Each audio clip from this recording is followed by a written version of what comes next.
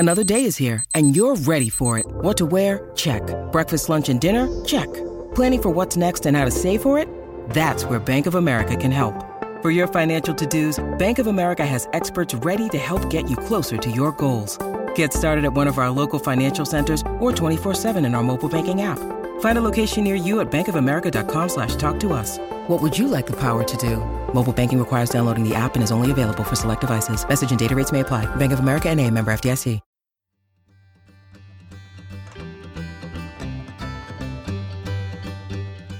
Welcome to As a Woman, Fertility Hormones and Beyond. I'm your host, Dr. Natalie Crawford, and I am a board-certified OBGYN and fertility physician, and also co-founder of Fora Fertility in Austin, Texas. With the goal of educating and empowering women, each week on this podcast, I discuss health and fertility and how they relate to your true self. Become a part of the community of collaboration that amplifies others as a woman. I hope you enjoy the episode.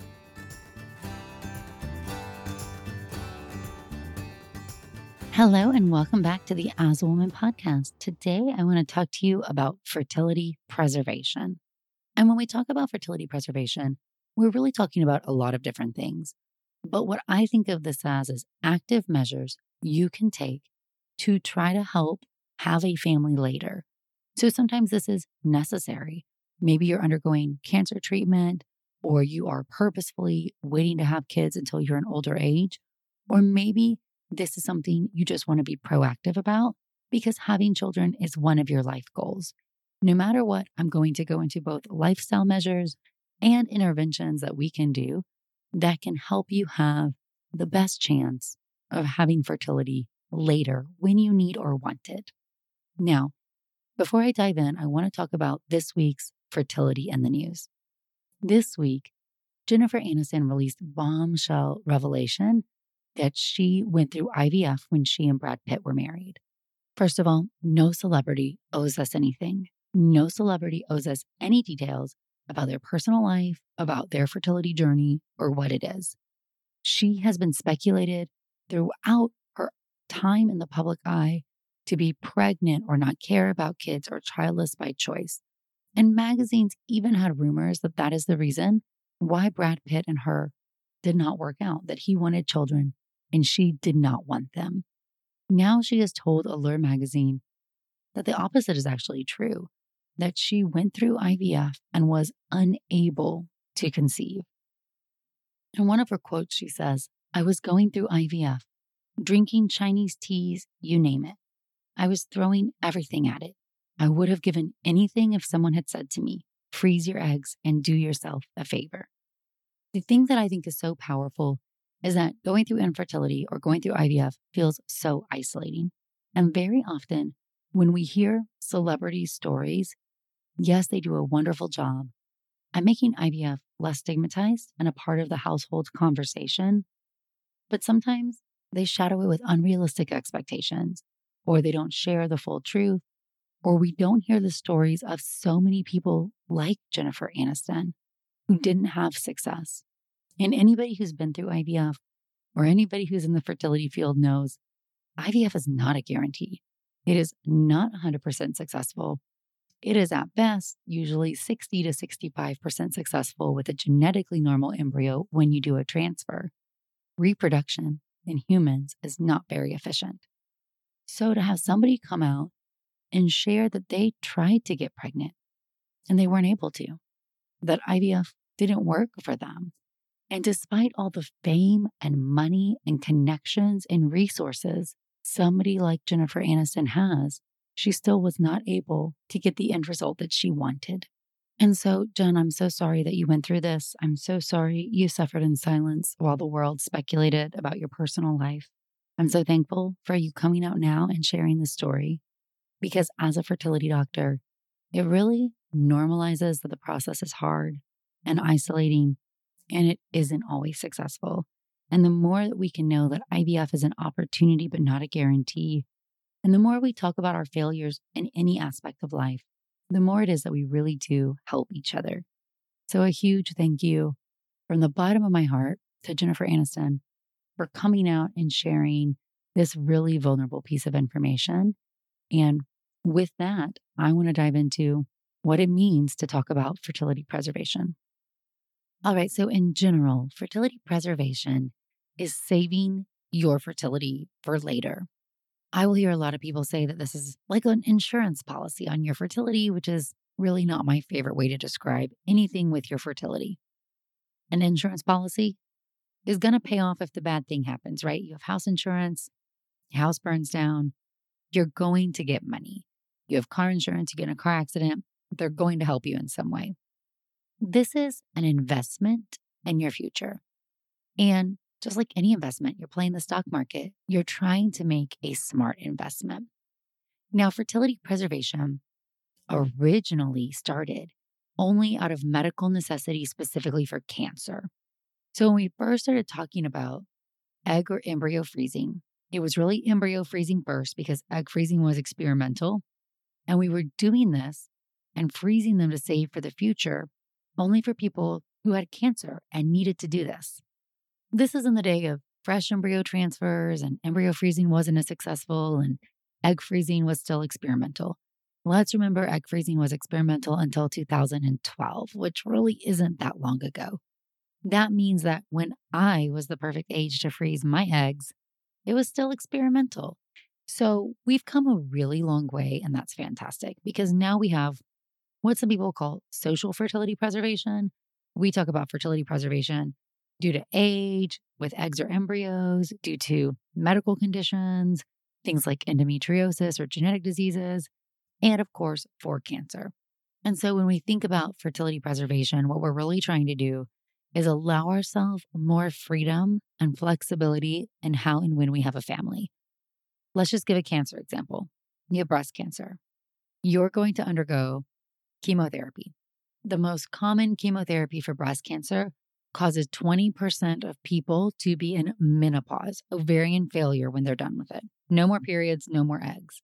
Now, the other 80%, most of them have taken a significant hit to their egg count. So now they're going to go into menopause earlier, potentially have less children because some of those eggs were damaged from the chemo. In addition, a cancer like breast cancer, sometimes you are on hormonal management to try to prevent your cancer from coming back. And people will be on tamoxifen or hormone modulators for 5 years plus. And there is a designated period of time where now you cannot get pregnant. To add insult to injury, when we're talking about cancer specifically, the idea that, well, I'm not going to intervene and try to save my fertility, I'm just going to see what happens afterward.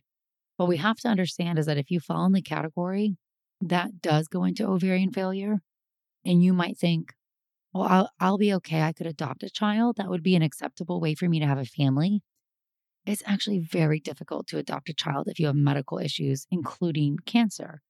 So if you want to have a child as a part of your life goals, we want to make sure you don't lose that opportunity. And so cancer was really the driving force for fertility preservation. The research that was put in for cancer research for freezing eggs is what has allowed us to make egg freezing so much better. And so now when we talk about fertility preservation, I probably talk to at least one patient a day, and most of it is not about cancer at all.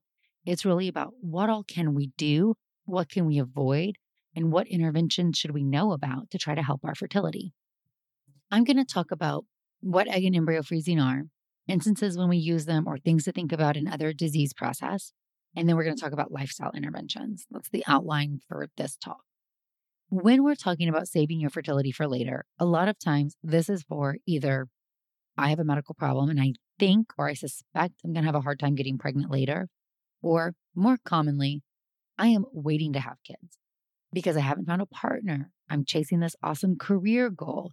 I'm not sure if I'm ready. My mom went into menopause early. Those are circumstances where suddenly we are looking at this from we don't know when we'll be ready, but we think we may potentially want the option. There's another scenario where you might carry a genetic disease and you know IVF is in your future. So maybe this is something where you carry a genetic disease like Huntington's and you know that you have a 50% chance of passing this down, and you want to eliminate the burden of this disease from your family and from your children and grandchildren. It is smart to go through the process early, even if you're not physically or emotionally ready to be a parent yet.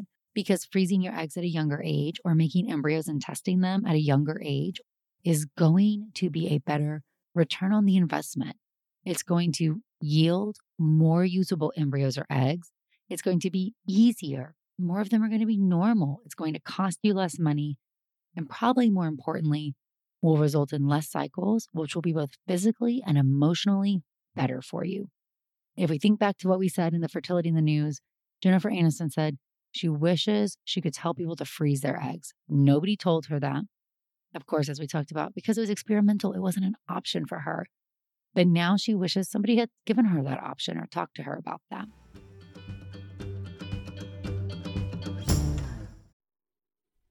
And now a word from one of our sponsors, Apostrophe. With the temperature starting to warm up, I'm so excited the summer is around the corner and getting ready and looking forward to the summer months.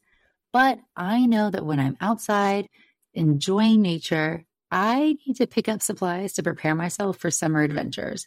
And if you want to get your skin glowing in time for summer, it's time for you to get started with Apostrophe, who is sponsoring this episode. Apostrophe's goal is to help you feel confident in your own skin. So whether you're dealing with breakouts, signs of aging, or acne scarring, Apostrophe will help you love the skin you're in. I personally love that you get access to an expert dermatology team, a tailored treatment plan. It's simple to sign up for your first visit, and there is no in-person appointment or trip to the pharmacy needed. We have a special deal for our audience. Get your first visit for only $5 at apostrophe.com/AAW when you use our code AAW. That's a savings of $15. This code is only available to our listeners. To get started, just go to apostrophe.com/AAW and click Get Started. Then use the code AAW at sign up and you'll get your first visit for only $5. Thank you, Apostrophe, for sponsoring this episode. And now a word from one of our sponsors, Ritual. Did you know that women were excluded from clinical research policy by federal law until 1993? But women belong in scientific research. They're essential and Ritual knows this. I choose Ritual multivitamin every day because it is easy to take and I know that I am getting high quality and traceable ingredients in a clean and bioavailable forms. In fact, Ritual conducted a university-led human clinical trial for their Essential for Women 18 Plus multivitamin to assess its efficacy, and the results showed increase in vitamin D levels by 43% and omega-3 DHA levels by 41% in just 12 weeks. No my shady business.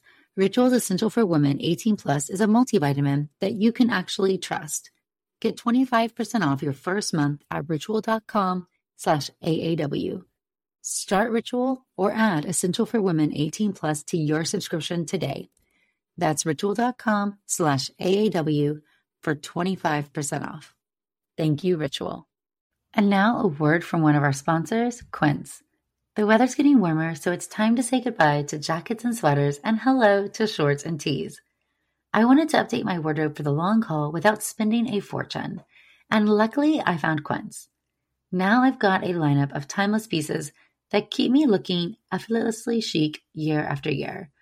The best part is that Quince items are priced 50 to 80% less than similar brands, but Quince partners directly with top factories, cutting out the cost of the middleman, passing the saving to us, and only working with factories that use safe, ethical, and responsible manufacturing practices.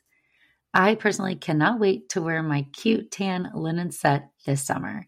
So it's your turn to get warm weather ready with Quince. Go to quince.com/AAW for free shipping on your order and 365-day returns.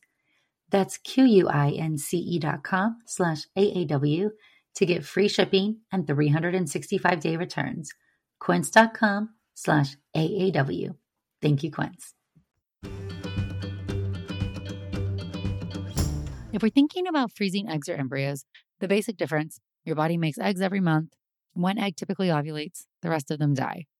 Embryos are fertilized eggs that grow out to a blastocyst stage of an embryo. Pros and cons to both. Eggs have all the potential in the world.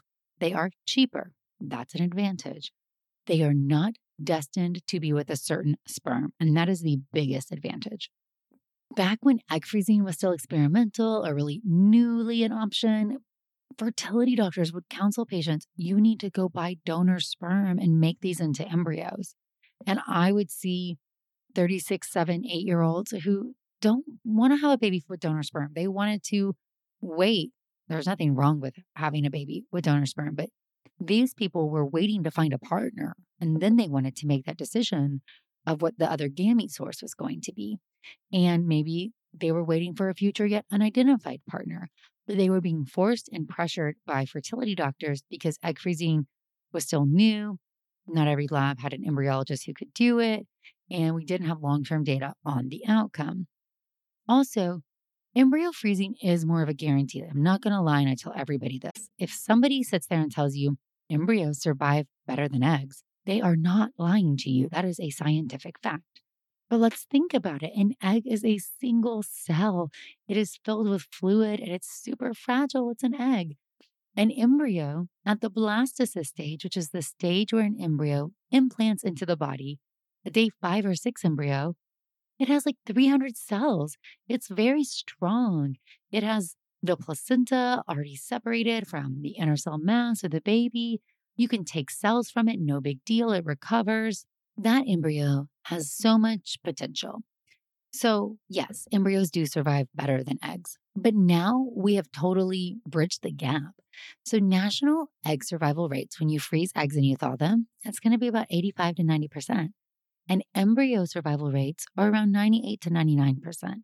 So, when we're talking about maybe a 10% difference here in survival, for the vast majority of people in the vast majority of circumstances, it doesn't make sense to go pair them with donor sperm. Now, there are cases where it does. Somebody knows they want to use donor sperm, somebody who does not have very many eggs, because 10% of 20 is a lot different than 10% of 2, right? So this is where informed decision making and talking through the pros and cons is really important. But for most of my patients, I say egg freezing costs about half as much as making them into embryos. So you could do 2 cycles versus 1. And even though you might lose 10%, you're going to have more eggs. And that is going to be better for this investment. So I am very unlikely to recommend somebody make embryos for fertility preservation unless you are in a committed relationship with a partner. You know that's who you want to have babies with or nobody. And the reason why I'm harping on this so much is I have seen too many people over the course of my career who have made embryos who are now unable to use them. One of the most heartbreaking is going to be somebody who is now past the point where she can make any more eggs or embryos. And all of her fertility is wrapped up with this partner who now will not allow her, or their agreement states they can't use the eggs. And you have these embryos that are sitting there that now you can no longer use because the DNA of those embryos is half a partner who no longer wants to have a child. And if we allow your fertility to lapse, for the most part, somebody who has sperm has a much, much, much longer duration of their fertility. So I always say, if the best world, even if you're with this fantastic partner, the best scenario would be to freeze some eggs and freeze some embryos, because you never know what the future holds. And it is going to allow you to have more options. If you are just loosely together, eggs for sure. Do 2 rounds of eggs if you're low versus making them into embryos. And if you're married, this is your person, or you guys are very committed and you know this is who you want to have children with, nobody else, and you feel comfortable wrapping it all up in embryos, you do get more data. That is for sure. Embryos are much further down the road. When you do egg or embryo freezing, what you're trying to do is get 1 month's group of eggs to grow forward. So I like to think about every month you have a group of eggs inside your vault, which is this made-believe idea I came up with inside the ovary. That's where all your eggs are. So when you're born, the vault is full. Throughout your life, eggs come out of the vault. When the vault is empty, you're in menopause. Now, every month a group of eggs comes out of the vault, and the number of eggs that come out of the vault is proportional to how many are inside. When you have more eggs remaining, more come out every month. When you have fewer eggs remaining, fewer come out every month. An average 30-year-old has 20 eggs coming out of the vault. An average 40-year-old has 10. That means if that 30-year-old and that 40-year-old both do IVF, one of them could get 20 eggs, one of them could only get 10 eggs. Vastly different outcomes, okay? Now, the other thing to realize is that the quality of those eggs is also drastically different. So, as your eggs sit inside your vault, they absorb the wear and tear of your life, all the things we're exposed to, all the stress, all the toxins, and just what happens with time. Our proteins break down in our body over time. Our telomeres determine our chromosomes and how strong they are, and all of this stuff is impacted by age and lifestyle. So, lifestyle cannot overcome your age, but it can help. So, it's always going to be better to be healthier and give your body and your chromosomes what it needs versus to accelerate things by damaging them. A great example is smoking. We know without a doubt, smoking increases the damage to the chromosomes inside your eggs. You have higher rates of going into menopause earlier. So, you have lower ovarian reserve, increased miscarriages and genetic abnormalities, and overall poorer egg quality from a toxin from smoking. So don't let anybody tell you that lifestyle doesn't matter. But even if you are living the cleanest life possible, you're over here on the vegan train with me and you work out and you take your vitamins and you get good sleep and try to live a really low inflammatory lifestyle, your chromosomes are still going to reflect your age. We cannot undo the damage that time does because time does add up. So if I take those two people, the 30-year-old and the 40-year-old, that 30-year-old is going to have about 60% of their eggs genetically normal. And that 40-year-old is going to have about 25% normal. So a huge difference. 30-year-old is going to get more eggs and have more normal. The 40-year-old is going to have fewer eggs and have more abnormal. And so the difference in these outcomes is going to be profound. What we go through, no matter how many eggs or what stage of life we're at, to get them to grow, whether we're doing egg freezing or IVF, is relatively the same.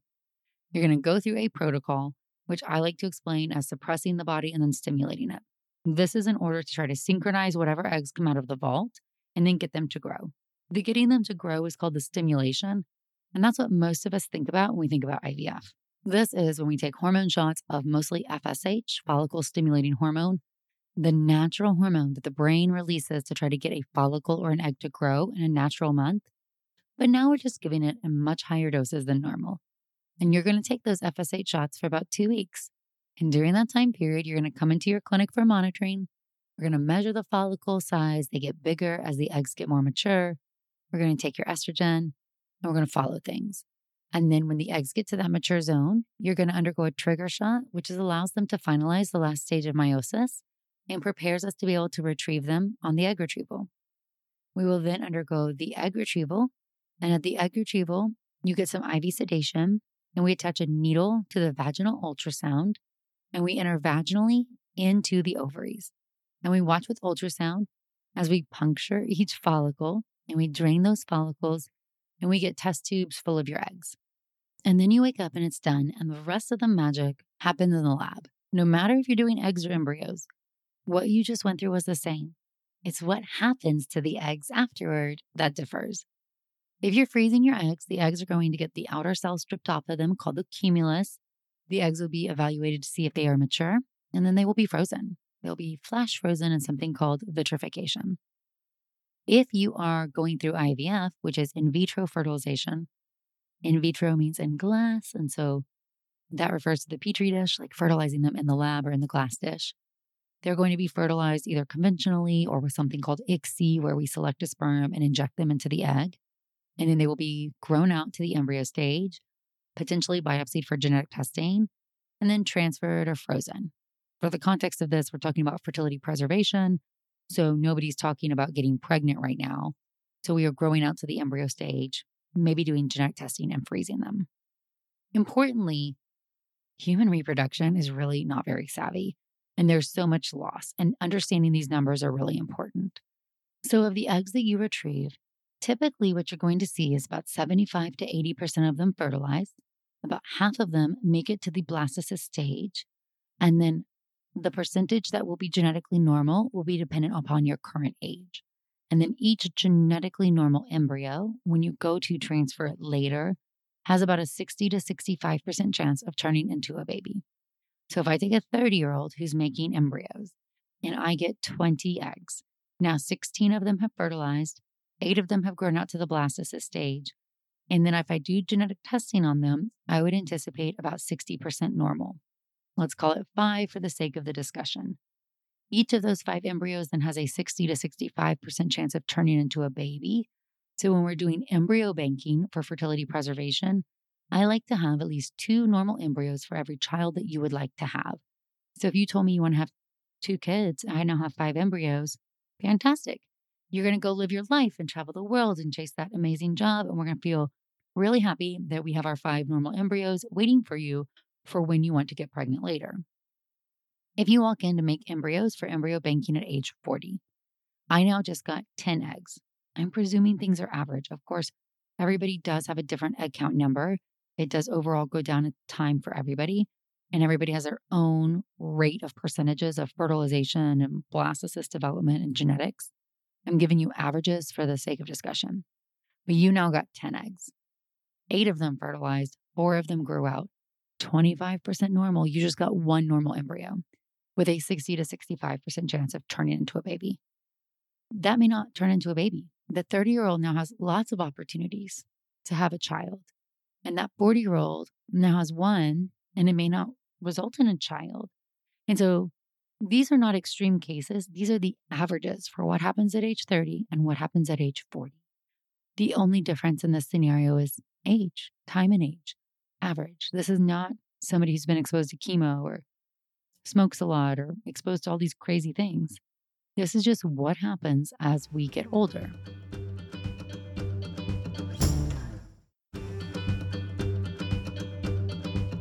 Now, if we're freezing your eggs, the disadvantage is I have 20 eggs in the freezer at age 30. I do not know if we're going to fall average on all of those parameters. I do not know. I am making the assumption that you will fall normal. I know that I'm going to lose 10% on average in the freeze thaw process.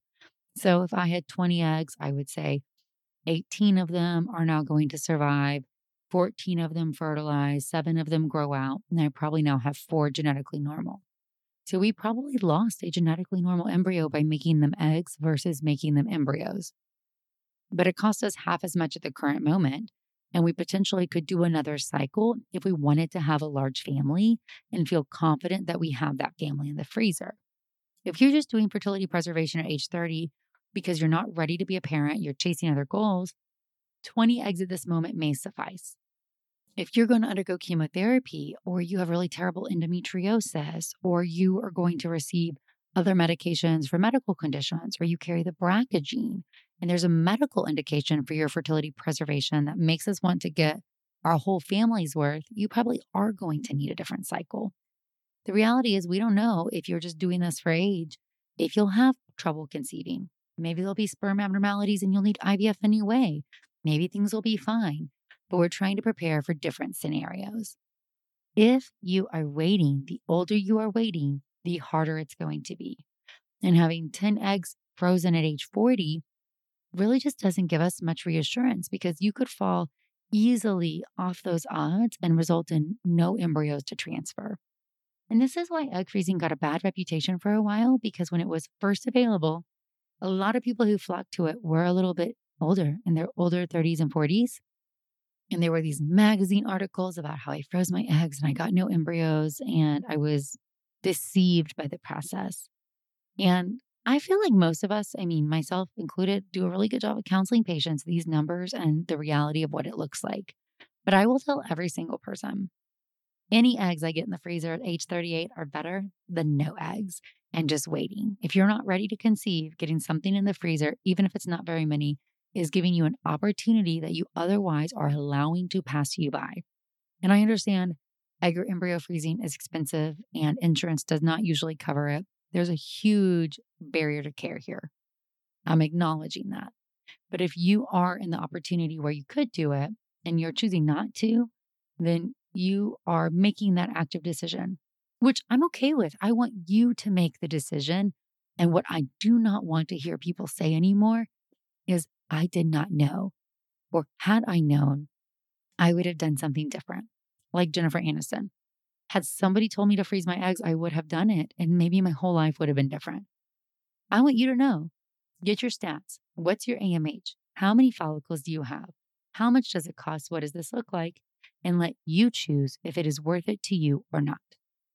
And to drive this point home, there was recently a study published in this month, so this is November of 2022, Fertility and Sterility, which is the leading journal in the REI world. A SART data cost effectiveness analysis of planned oocyte cryopreservation versus IVF with PGTA, considering ideal family size. So, in this study, they looked at what is more cost effective to achieve 1 to 2 live births, freezing your eggs with delayed childbearing, or trying to get pregnant with IVF and genetic testing at a more later age. This was using SART data, which is a huge database that your fertility physicians input all of our IVF cycles. There are many arguments about SART data. I personally hate it in a lot of ways because it doesn't really reflect modern practices. Like if we are allowing patients who have really low ovarian reserve to go through treatment, we get dinged for it because every cycle doesn't result in a baby. But often practices will do what's best for the patient, or anyways, that's what we do. And I hope other places do that. But when you pool data together, you can look at a per transfer basis. So what this was doing was looking at the cost effectiveness to get to 1 to 2 live births, looking at what clinics all over the country are putting in. And the take home message was that egg freezing at age 33 decreased the average cost from $62,000 if you wait until your age 43 to $30,000. And it increased the likelihood of live birth from 50% to 73%. So one group was egg freezing at age 33. The other group was IVF with genetic testing, 3 cycles, up to 3 cycles, depending what it took to get you to a live birth at age 43. So age 43, 3 cycles plus a transfer would cost you $62,000. 1 cycle of egg freezing at age 33, then delaying making them into embryos and transferring later cost you $30,000 with a 73% chance of a live birth. And egg freezing had the highest chance of success in the study when it was done before age 32, which is what we have been counseling patients for years, that the ideal time to freeze your eggs is going to be if you are not ready to get pregnant at age 32 to 33, because you're still going to have a high number of eggs and a high level of quality of good, stable chromosomes and a high number of euploid embryos as compared to waiting later. Does that mean we don't encourage people to wait later? No, I mean, freezing your eggs at any time is better than not. But if you're looking at when should I say I'm going to freeze my eggs if I'm not pregnant, or if I'm not married, or if I'm not ready to have a family, age 32 is the perfect number. Okay, what about lifestyle things? So what if you are not able to freeze your eggs or not ready to, or you say, okay, I'll freeze them at 32, but I'm 25. What about preserving my fertility for me? There are a few things I think you should know about. So I already mentioned one, smoking cigarettes. Absolutely. Every fertility doctor in the whole country will tell you that's the number one thing to avoid. Number 2, probably marijuana as well. We have less data on marijuana, but the data we have shows decreased rate of embryo development and decreased rate of pregnancy when you utilize marijuana, likely due to toxicity on the eggs or the quality of the eggs. So, no smoking, no marijuana.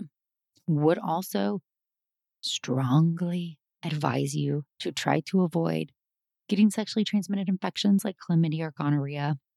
So condoms, if you are sexually active, yes, you can use birth control for whatever you want, and condoms can be an effective method of birth control. But condoms, more importantly, even if you have an IUD or you're taking the pill, condoms prevent you from getting a sexually transmitted infection.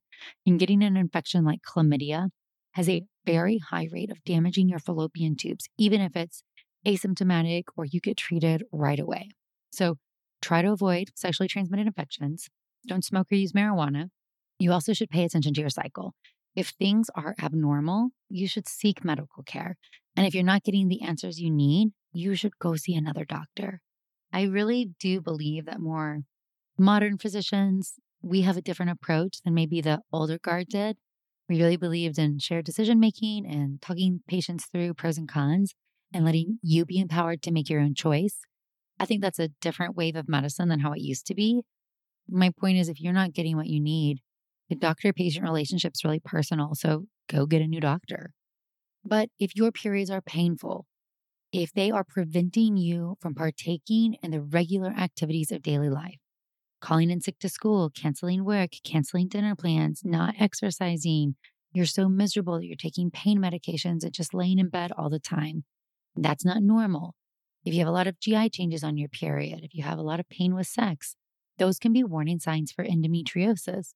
And diagnosing that earlier may give you insight that endometriosis of the ovaries, called endometriomas, is something that does decrease your egg count. It does fall into that category of things that harms your fertility. Endo is also very inflammatory. So knowing you have this, focusing on living an anti-inflammatory life and trying to drop inflammation by getting sleep and avoiding inflammatory foods and decreasing stress and having good exercise. And that's going to be helpful. Considering surgery or hormonal management, some of those things can be helpful. There is data to show that long-term oral contraceptive use can improve fertility. And we think this is because it prevented some patients' endometriosis from getting worse. Endo is a really complex disease, but the short answer is you can't make decisions on data you don't know. So if your period is painful, off, get it checked out. Same thing with uterine fibroids. If your periods are so heavy that you're bleeding through your clothes, not normal. PCOS, if your periods are irregular, if they don't come regularly and predictably every month, not normal. And if you have no periods, that's absolutely not normal. And that can be so bad for your health, specifically if it potentially could be hypothalamic amenorrhea. In this disease, your brain is not sending out any hormones to grow an egg, and you're in a very low estrogen state. And that can be really bad for your body in a lot of different ways. The body really loves to have estrogen. So if your period is off, your period is a vital sign. Please do not ignore it. And then understand that the things that we do to our body, we know what's good and we know what's bad. Our eggs are listening. We have one body. If you know me and you know my story, I had a lot of pregnancy losses and nobody ever knew why. Everything was always unexplained. But truly, I feel like this was, inflammation and autoimmunity that really wasn't diagnosed yet. And so I feel like this is the case in a lot of people who have fertility issues because of the age that we are is a little bit different from the age where some diseases may be diagnosed later. But if I could go back to my younger self, I would say, take care of your body, get good sleep. It's important. Pay attention to what you eat. Putting processed foods and sugar into your body is not good and not healthy. Eat more vegetables, eat fruits, eat whole grains. Be aware if you're sensitive to dairy or to gluten. Look at your meat intake. Cut out processed meats. Limit red meats.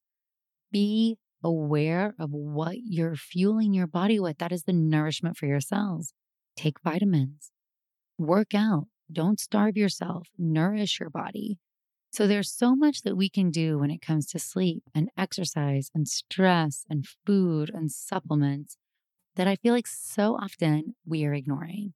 So really think about what you can do from that end of things.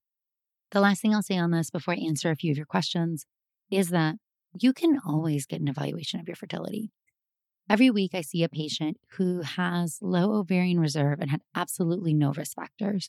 And we find out that that person may have a harder time having the family size that they want, and they get the opportunity to make interventions that potentially will be life-changing. And sometimes that is trying to get pregnant earlier. Sometimes it's freezing eggs. And sometimes it's doing something else. But it's about giving you the data so that you can make the choices that are right for you instead of just being unaware. Specifically, if something is an important life goal for you, you deserve to make sure everything is checking out.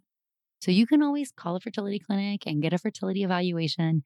You do not have to be infertile or have infertility to get an evaluation of your fertility. That is your right.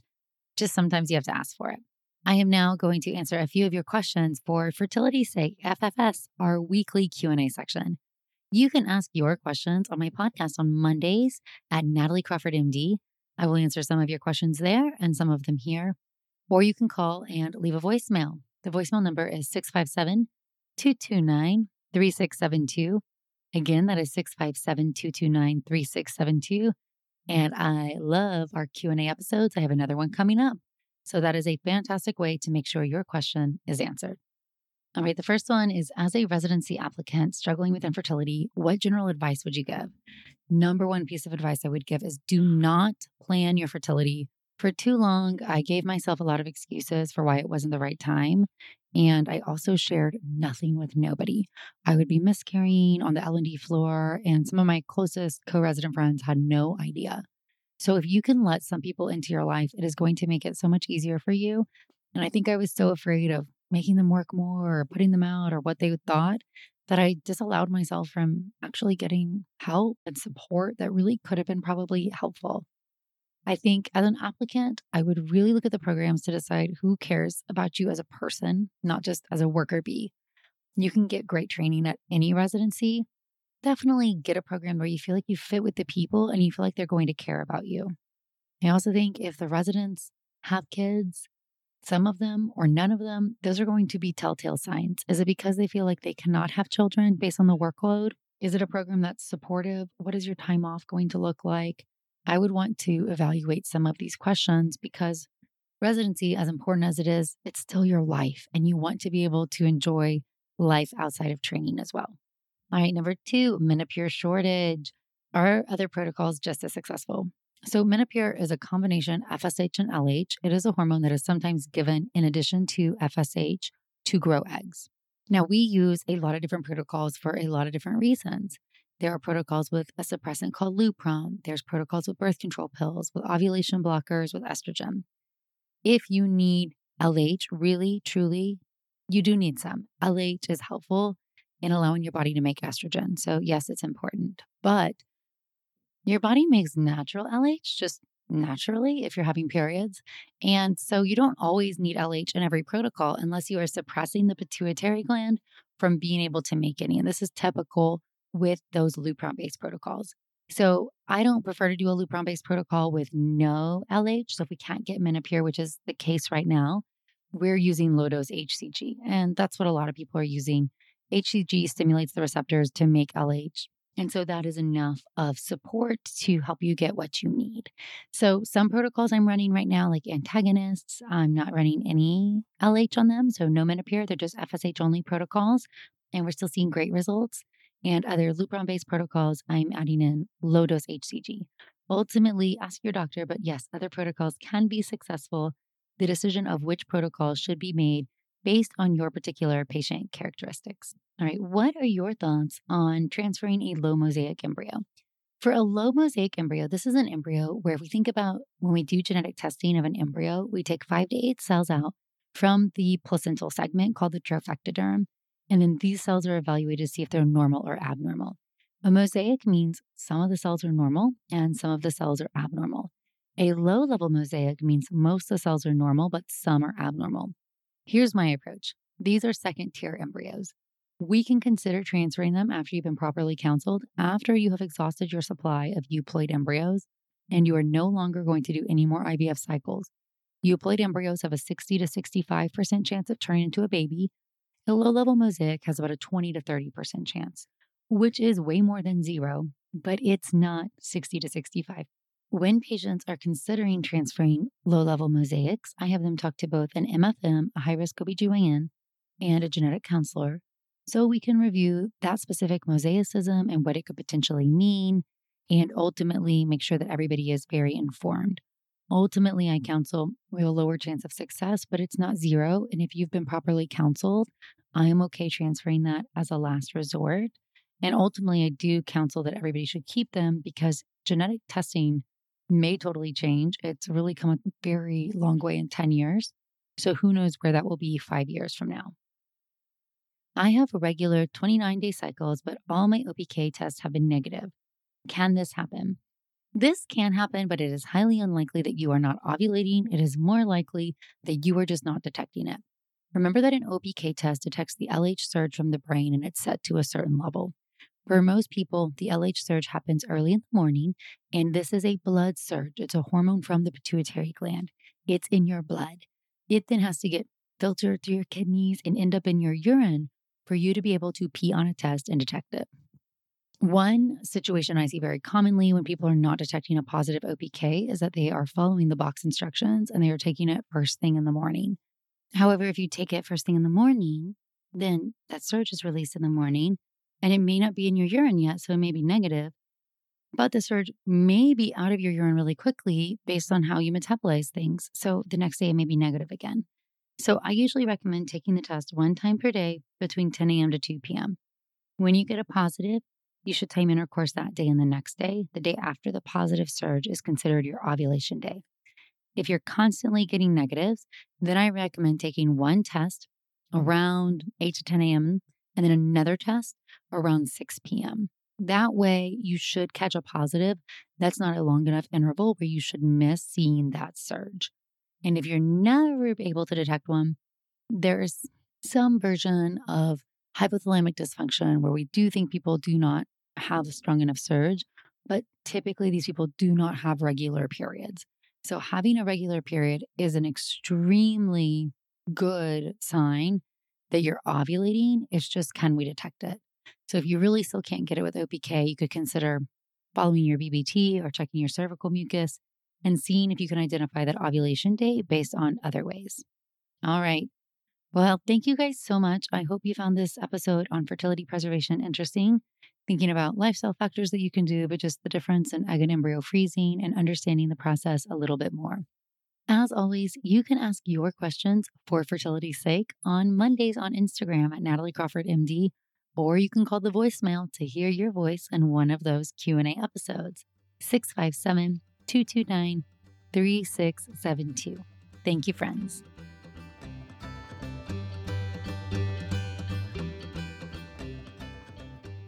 Thank you all for listening to As a Woman. It would mean so much if you could rate, review, and follow the podcast to be notified of new episodes every Sunday. I hope you learned something new, and I hope you share it with someone in your life. Be sure to follow along on Instagram at Natalie Crawford MD, and check out the YouTube channel Natalie Crawford MD. If you're interested in becoming a patient, you can also follow Fora Fertility. I'm so thrilled to have you here, part of the community that amplifies others as a woman.